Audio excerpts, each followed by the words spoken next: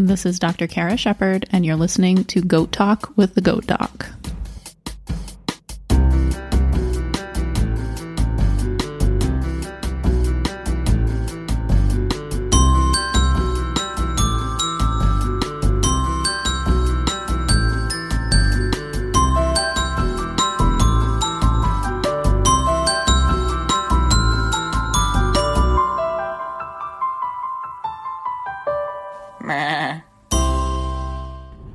Hey everybody, thanks for listening to Goat Talk with the Goat Doc. I don't quite know what episode number this episode is going to end up being, but I am going to talk about horns. Ran another little voting tally on my Instagram, which is at goat_doc, and at first I thought I was going to get to talk about body condition scoring, which was going to be fun, but I'll talk about it eventually. I sometimes wonder if I'm going to run out of things to talk about goats.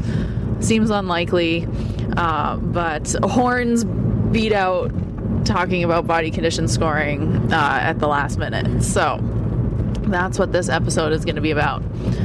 I'm driving my husband's car at the moment because my truck is getting worked on, and I feel like the sound is louder, but maybe it's not, and I'll have to see how it all comes out. Turns out my truck needs like a whole bunch of new suspension, which is less than ideal, but that probably is what happens when you have a big box full of stuff in the bed of your Tacoma. And anyone who's ever driven with me, I drove around last summer with a student, and I think she laughed at my driving a few times. I'm an impatient driver. So yeah, my Tacoma is gonna get some work, and I was thinking that I'm going to go off on a tangent here, sorry.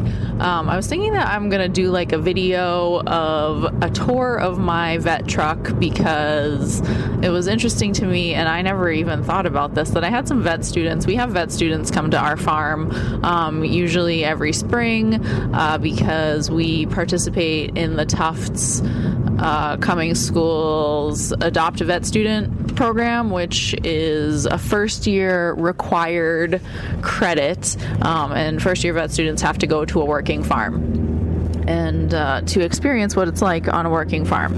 I have to pay attention to where I'm going because I'm supposed to pick up pizza on the way home, and if I don't pay attention, I'm going to go the wrong way.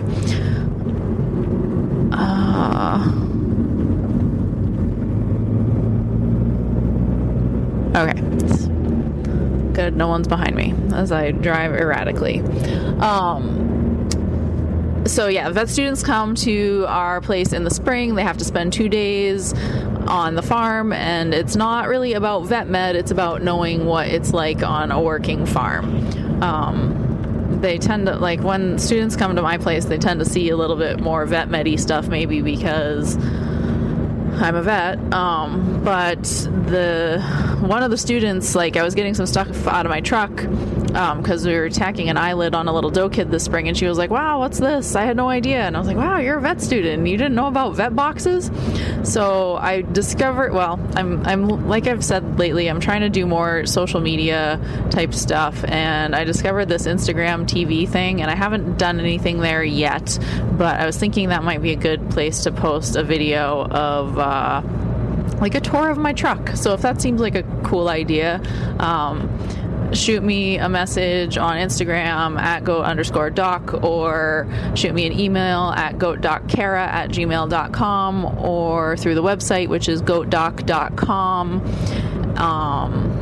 What else? Or Twitter. I think my phone will alert me if you tweet at me, if you're a tweeter. My Twitter is at goatdockara. So yeah, that's all the contact stuff. And I don't think I have anything else to ramble on about at the moment, not related to the episode topic, and I'm winging it a little bit with this discussion about the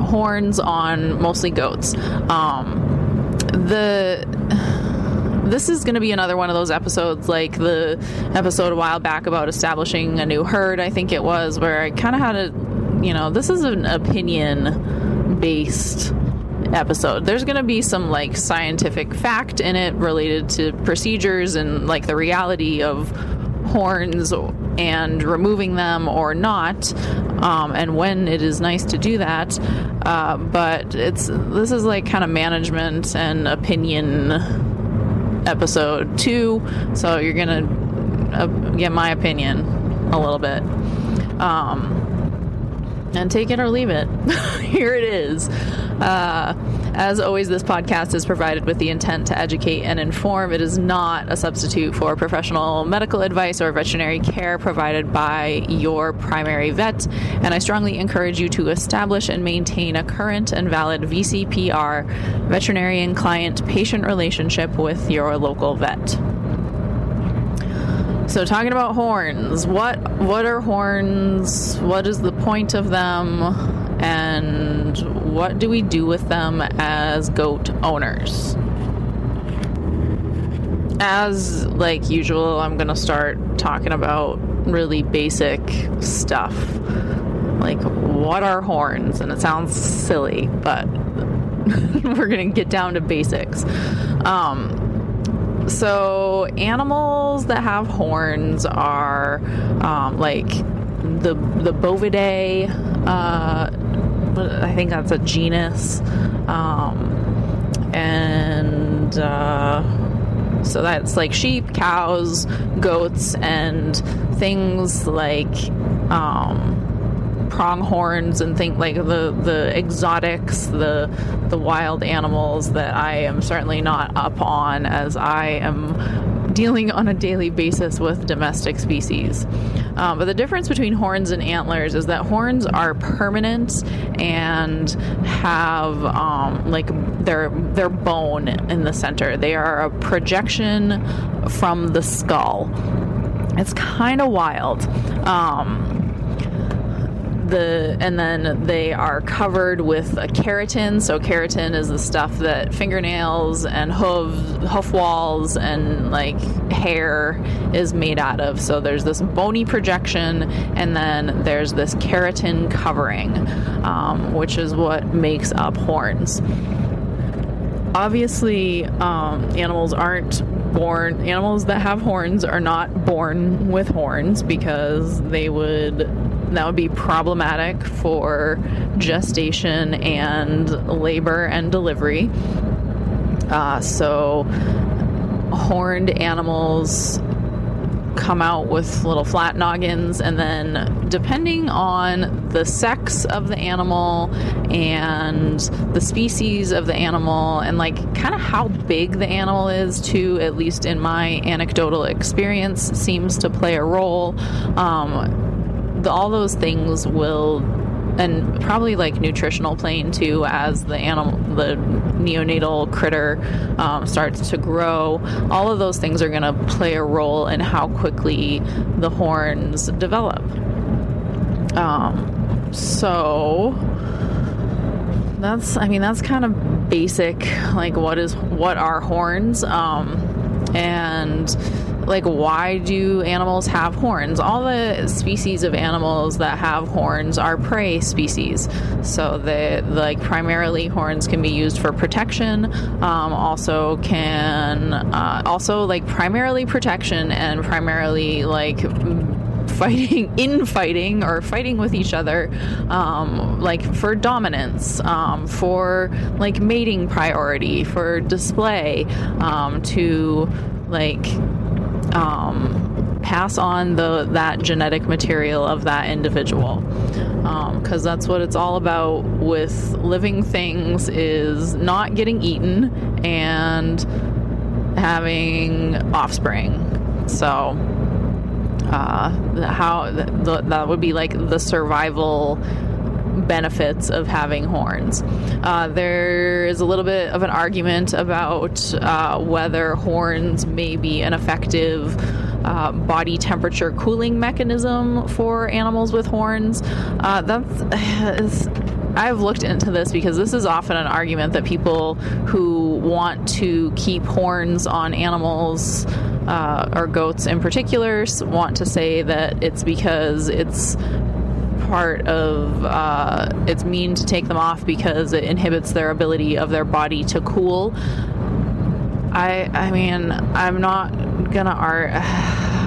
gonna get into like, no, that's wrong, because really there's not anything out there to prove that it's wrong to like, there's no research about that. There's not going to be a paper that I can point to and say, oh look, X, these animals with horns do better in hot climates or something like that. It's not really like, how do you prove that? So some of the haired sheep or goats with really, really big, impressive horns they're going to be a lot more effective if that cooling mechanism is necessary. The size, think about like what the animal looks like and does it need that cooling mechanism. So if it's a hairy animal, it's a hairy goat and like thick coated wilds, mountain goat type thing with really big impressive horns, that's going to be cooling a lot more effectively than like my Nubians, which are these big, like broad, heavy bodied dairy animals, and when they grow horns, they're proportionally not that impressive as like, your big mountain goats. So yeah,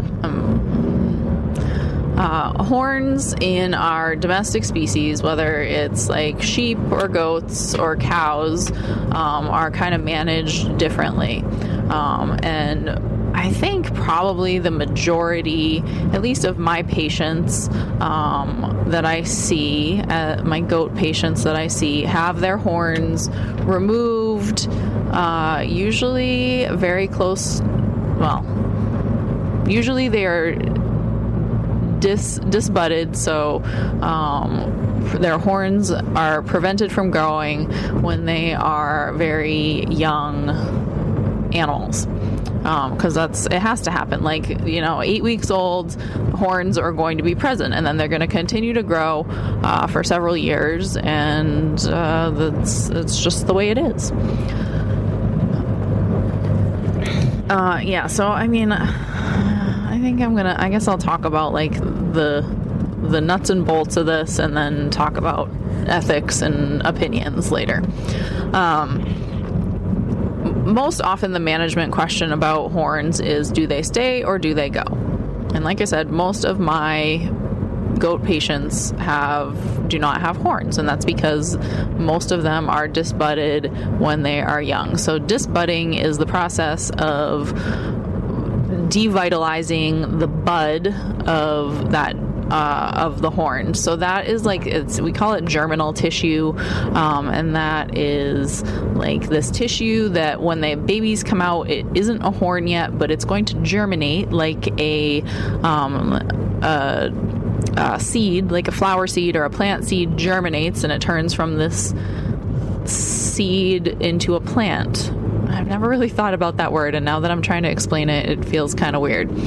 But same idea, that transformation of this kind of quiescent tissue that's just sitting there into a thing that is growing.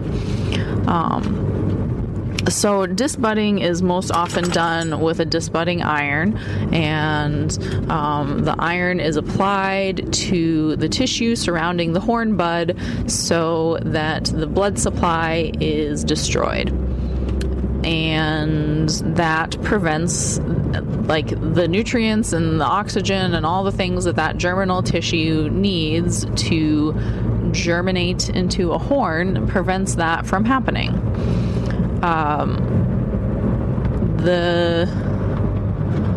That, in my opinion, if you do not want horns on your animal, is the best and most cosmetic and easiest way to not have horns on your animal.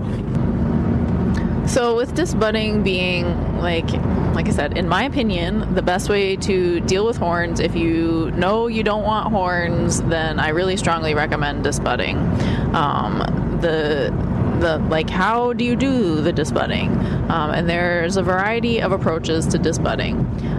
This is something that in the United States can be performed by the animal's owner. In the UK and I believe in New Zealand and Australia, this is a procedure that must be performed by a veterinarian, and the vet must use pain medication and I believe sedation as well. For me, the way I approach a disbudding depends on the patient and the client. There are different things I do depending on the situation and depending on the client's comfort level, as well as, I mean, the nuts and bolts of it is that, what is the client willing to pay? There's a financial consideration for it. So, the Cadillac of disbudding would be a sedated disbudding with a local block, so a lidocaine block. Some people will call that freezing the area, or call it a freeze or something like that. So a nerve block so that the animal cannot feel the pain of the disbudding, and also anti-inflammatory medications given. On the other side of that is a awake disbudding with physical restraint. And I've done all of those and everything in between. So maybe just a local block, or maybe just anti-inflammatories, or whatever. Maybe just sedation. It really depends on the situation and what the client wants.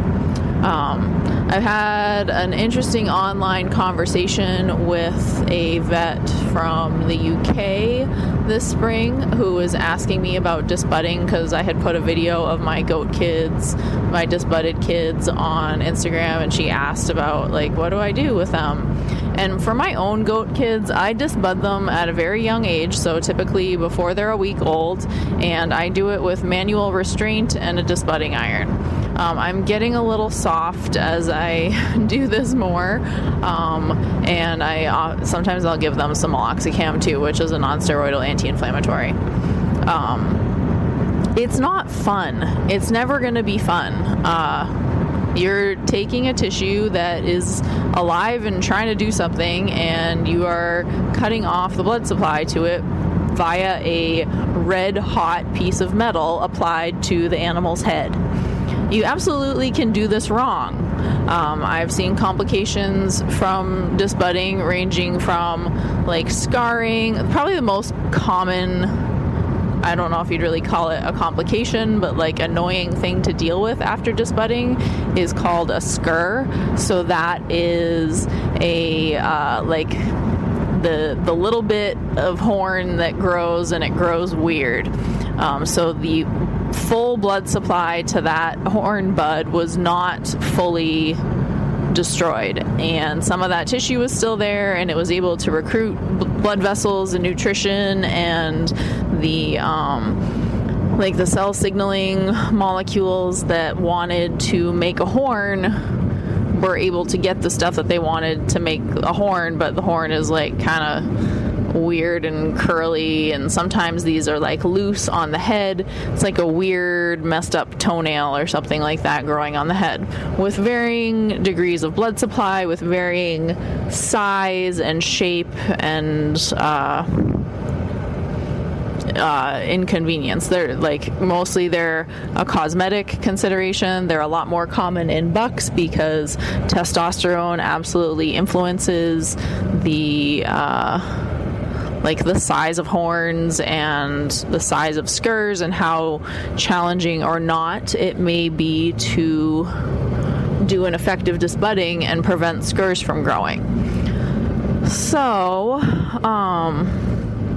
that's probably the most common thing that happens with a with disbudding, but also you can have anything from a scur, which is typically just like kind of annoying but benign, to death from thermal brain injury. I've also seen like scarring with eye involvement, so the horn was too close to the eye and swelling happened either in the retrobulbar space, so that's the space behind the eye, or the scarring affected the eyelid and that messed things up. I've heard horror stories of people leaving a disbudding iron applied to the skull too long and lifting the disbudding iron away and lifting part of the skull away with the disbudding iron. So this is not something that is like to be taken lightly, and this is why in certain countries this is something that should be done by a vet.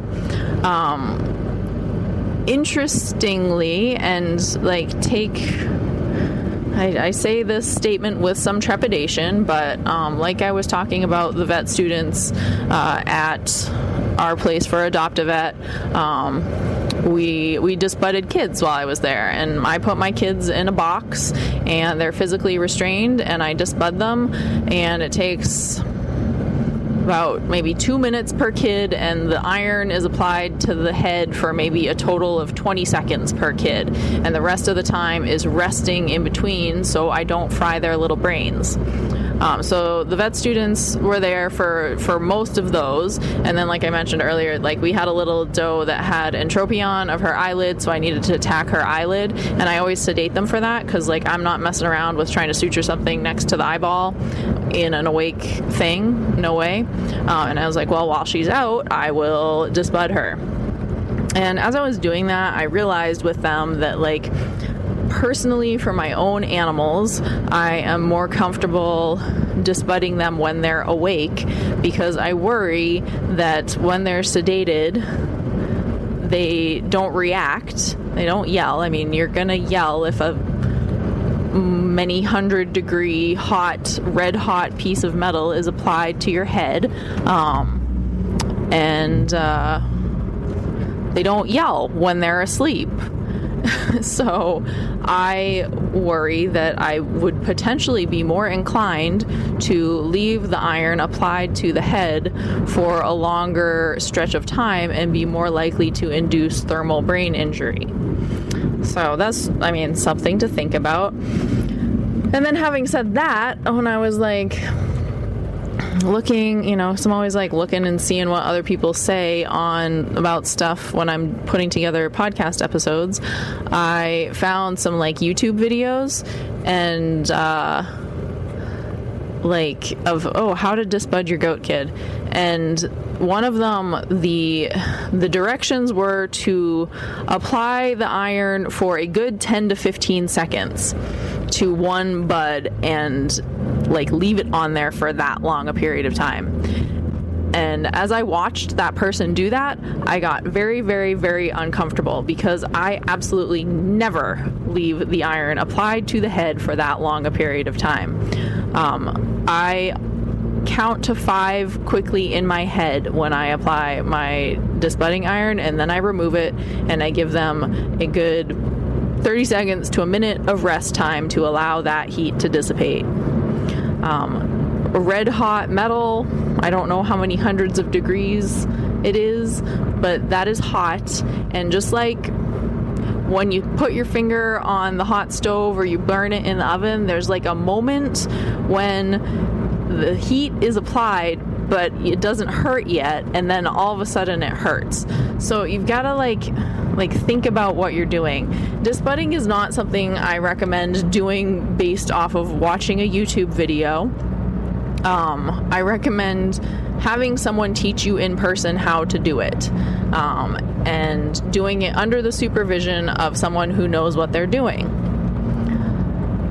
The other thing that I'll talk about here a little bit, and some people are probably going to be annoyed that I say this, but there's a lot of people who disbud animals for other people and probably charge for that service, depending where you are, that absolutely could be considered practicing veterinary medicine without a license.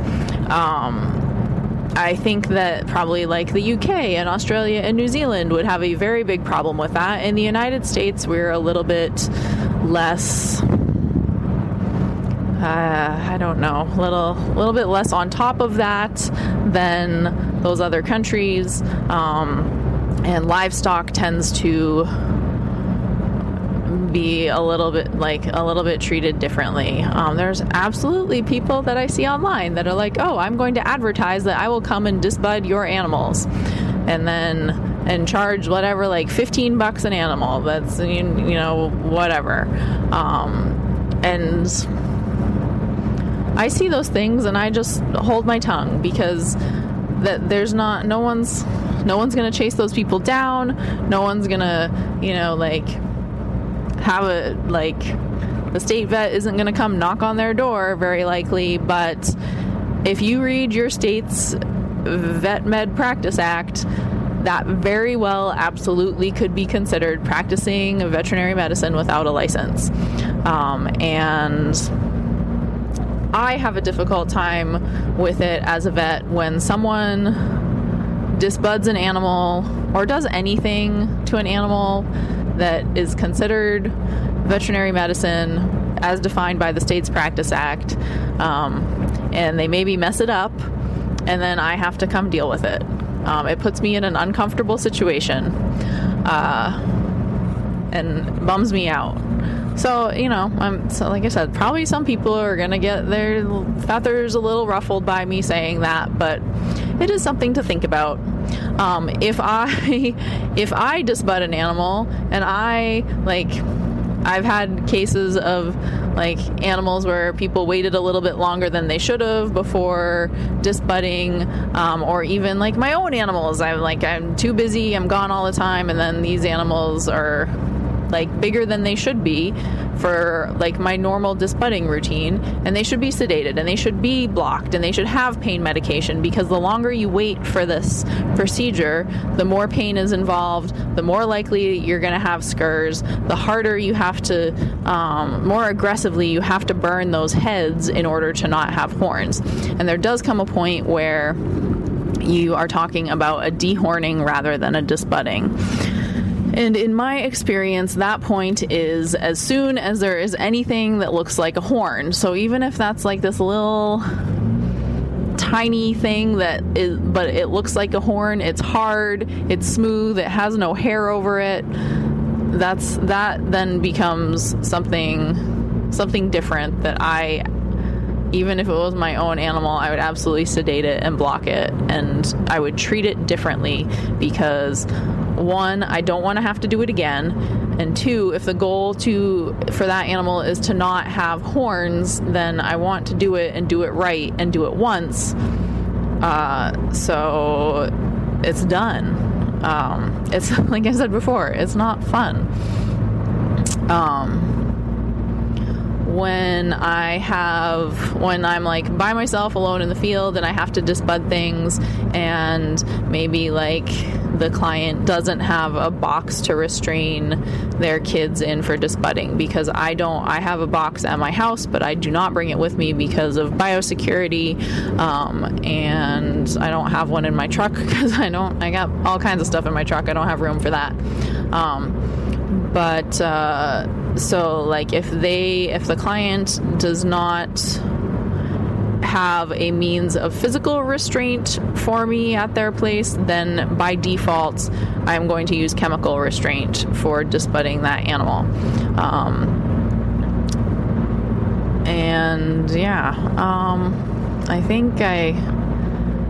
I think I've covered the disbudding thing and gone off on a couple tangents that maybe have been talking about ethics a little bit more than I intended to at the moment.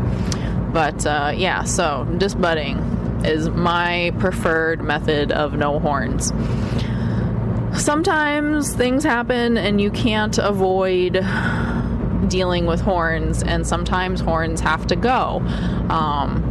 Horns might have to be removed for behavioral reasons, dealing with herd dynamics, or, for example, an animal is brought into a herd, and the herd is generally a disbudded herd, and for whatever reason this animal is being brought into the herd and it has horns.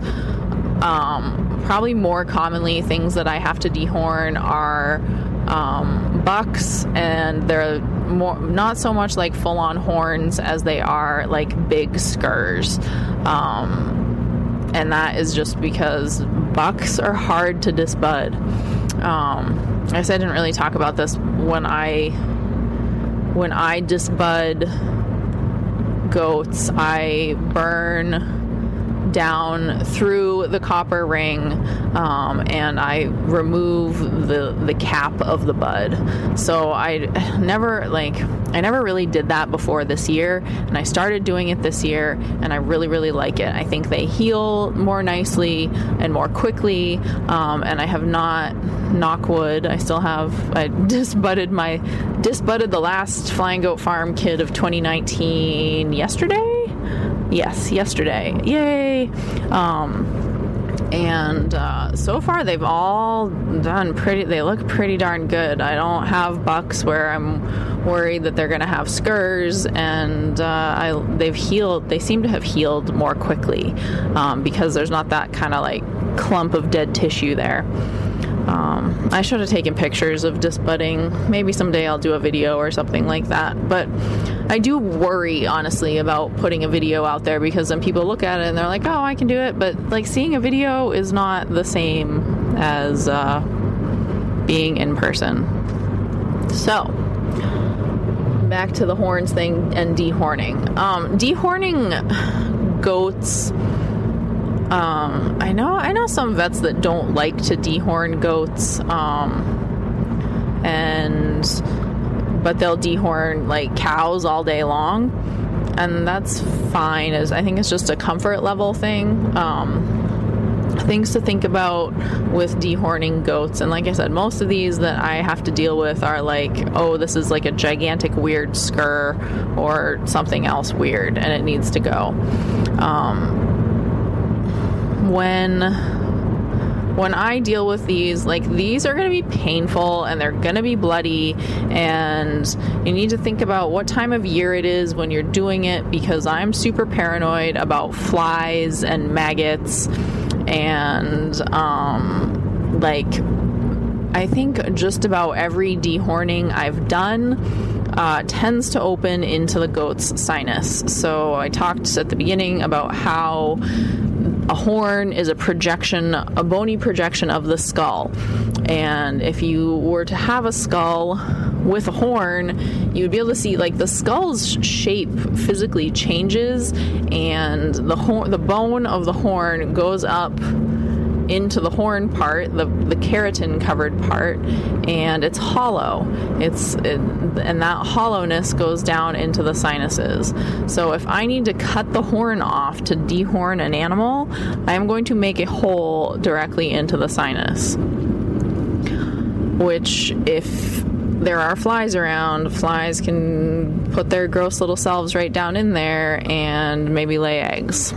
Knock wood, I have not seen this in real life, but I do not want to see that in real life, because that would not be a fun time.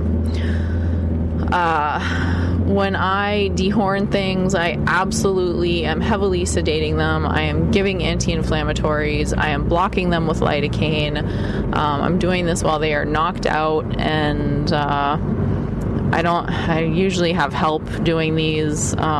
Usually have like a vet student or a tech or somebody with me to do these, or an owner that's really, really comfortable with this kind of stuff.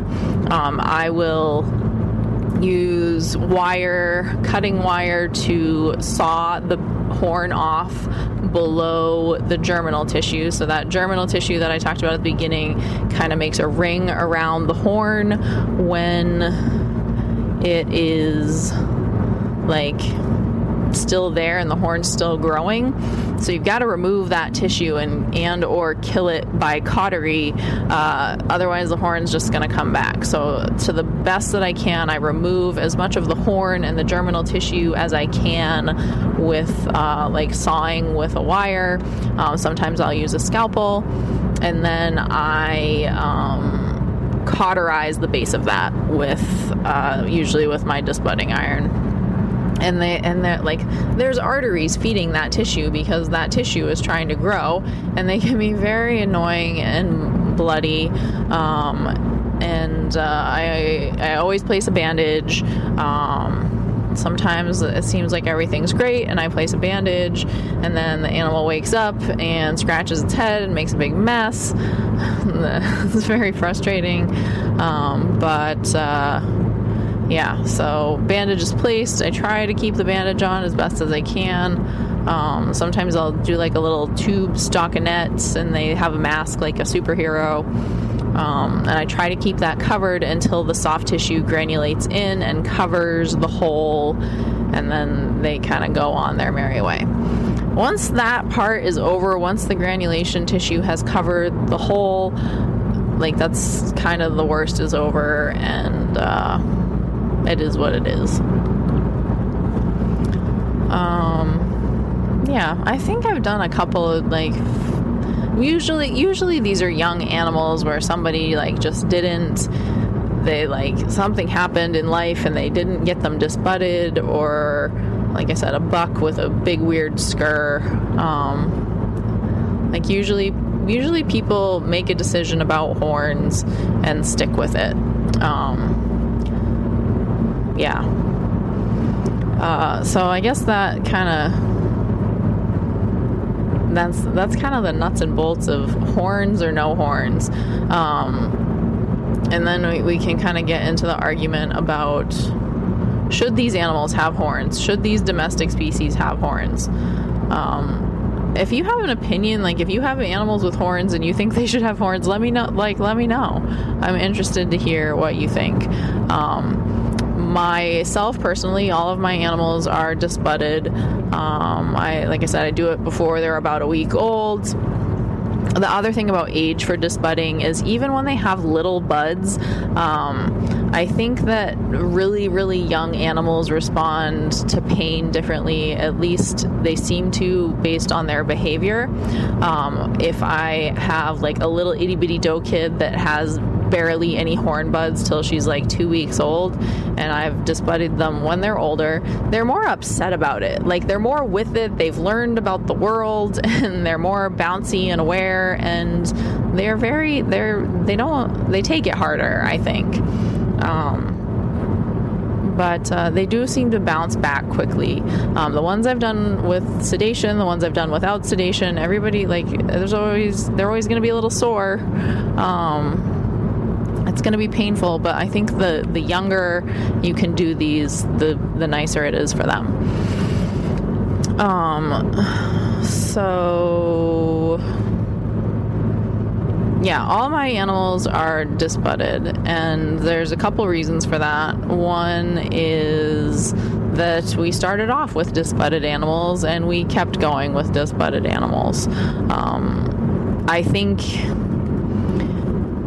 I personally think that this is something you should make a decision about for your herd as a whole. I worry about groups of animals that have this group is horned and this group is not horned. The horned animals have a physical advantage to boss around the not horned animals. It's a physical change. You might have some personalities of animals where a couple of horned animals are really chill and aren't going to be jerks to the animals without horns, but if you've got a bully with horns, that's a problem for the more chill animals, the more passive animals, the lower on the totem pole animals, especially if they don't have horns. They don't have a way to protect themselves. We also disbud our animals because if people want to buy them and want to show them, that is a requirement from the American Dairy Goat Association for dairy goats that they need to be disbudded or dehorned. So that is important to us. That places that want to buy them, a goat without horns may be somewhat more saleable than a goat with horns. And that's important to us because we raise a lot of goats. And also, like, people like to argue about the safety thing with horns. Like, oh, is it like they're gonna be fine, nobody's gonna get gored, nobody's gonna get their head stuck in the fence and not be able to get out because of the horns, no human is gonna be injured by the horns. And that's all well and good until it isn't. I've definitely seen animals that have been injured by animals with horns, and I don't know that I've personally seen people injured by horns, but I am much more aware when handling an animal with horns that even if that animal's not being a jerk, even if that animal is not intending to like snag me in the face with the end of its horn, it very well could, and not intentionally, and it can hurt. So like I would like to avoid that. And then what if the animal's a jerk and it's like, hey, I've got horns and I'm gonna use them, and that is not awesome for anyone that may have to interact with that animal. Once upon a time I got into a bit of a discussion with another vet in a goat group on the Facebook, and this vet was quite opinionated, and like I think he might have raised like boar goats, and correct me if I'm wrong, anybody with meat goats, but I think you guys don't remove horns as kind of a general rule. But he was like, there's not a reason to disbud or dehorn animals, period.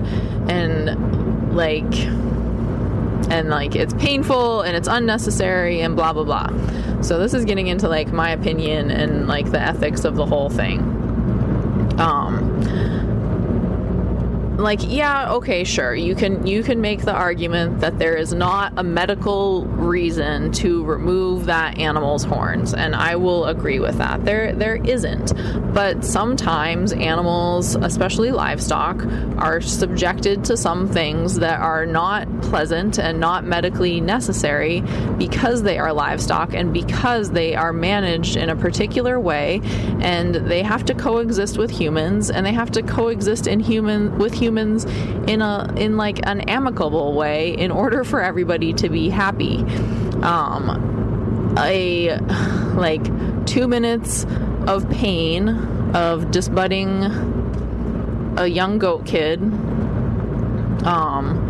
followed by like if that is going to provide that goat kid with a better opportunity to have a long and productive life than sparing it that 2 minutes of disbudding pain. I mean, yes, there's like inflammation, blah blah blah after that. So even if you want to say that goat is in pain until that lesion is completely healed, that's several weeks. I mean, like, if it's going to provide that kid with an opportunity to have a long and productive life, and that seems like it's kind of worth it to me. It's going to make that animal easier to handle. It's going to make it, less likely to have problems with other animals. Like, I guess, can you make the argument that it's not medically necessary to castrate anything ever? Maybe. But you better believe that, like, my clients with cattle, especially, like, dairy cattle, like, Holsteins and stuff like that, like, I want you to, if that bull isn't amazing and needs to be kept around, and like semen's gonna be collected and whatever, and Jersey bulls too, like, bulls are big and dangerous animals, and let's castrate them when they're real little so they are less driven by their testosterone, and less likely to cause problems for humans or other animals within their group. Like that sometimes these things that we do to animals, like, it's not fun. And even our pets, like, even even a dog that's getting neutered, you know, that dog is getting neutered under general anesthesia with pain medications. I block a lot of my canine neuters that I do. I'm huge into like pain management, multimodal analgesia,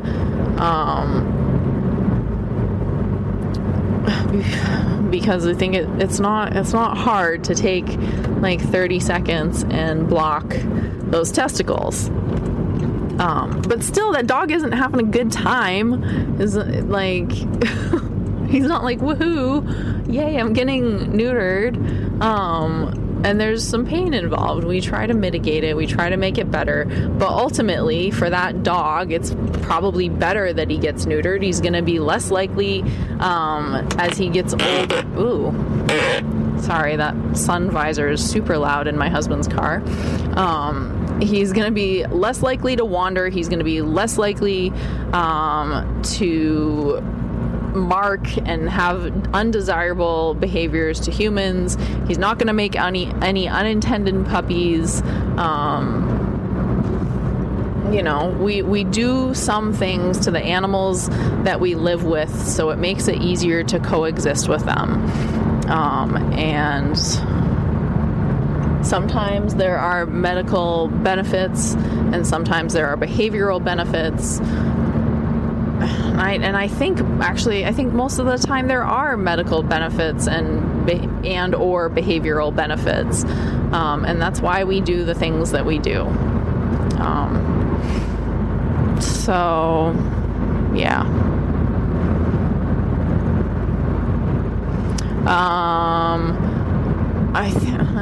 I should have probably put this back in like the nuts and bolts part about horns.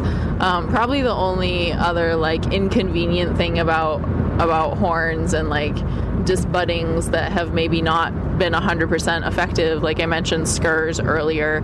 I get a lot of people that are worried about skurs that do weird things, or sometimes they're not even skurs. If you have like a primitive breed sheep, like a Jacob sheep, or like I think Icelandic sheep. There are some breeds of sheep, and maybe other animals too, but I had a friend, my husband and I have some friends that used to have Jacob sheep, and they had like wild horns, like 2 horns on each side growing in all weird directions. And sometimes the horns in breeds like that, or skurs on goats, wethers or bucks, seem to be overrepresented.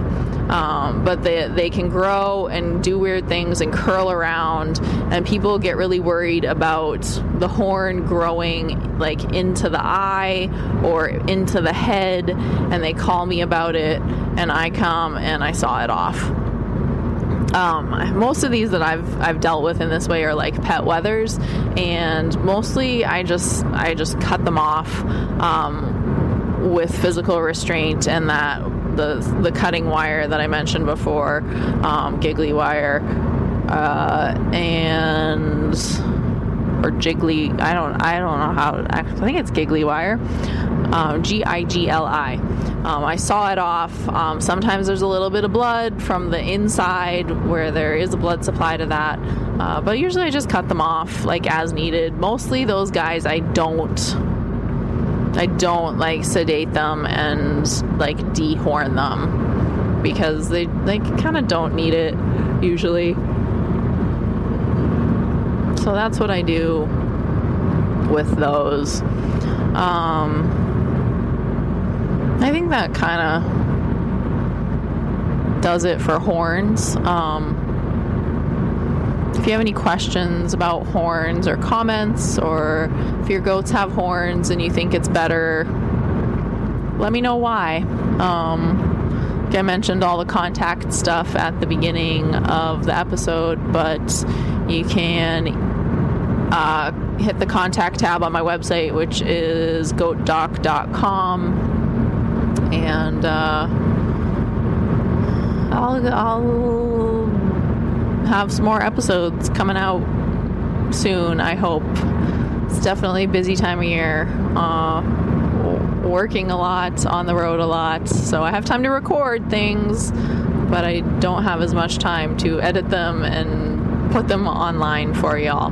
Plus, I'm watching Game of Thrones, and then I'm a super nerd about it, and then I listen to like podcasts about Game of Thrones, and I get really into it. And then the last episode's tonight, so then that'll be over this week. So I'll be more likely to record stuff in my truck instead of listening to podcasts about Game of Thrones. But I did see that HBO is about to, well, maybe not about to because they don't have a release date yet, but there's a trailer for His Dark Materials on HBO, and now I'm super excited about that. So yeah, I think that is going to do it for now, and I will maybe get some more stuff like going on Instagram TV and post. I feel like I'm posting more Instagram stories. Come say hi, and at goat_doc. I think some there'll be some news coming on there. I think I mentioned back earlier this spring that some stuff's happening in my more personal life, but as always, it goes back to goats. So yeah, I think that's gonna do it for the moment, though, and I will talk to you guys next time.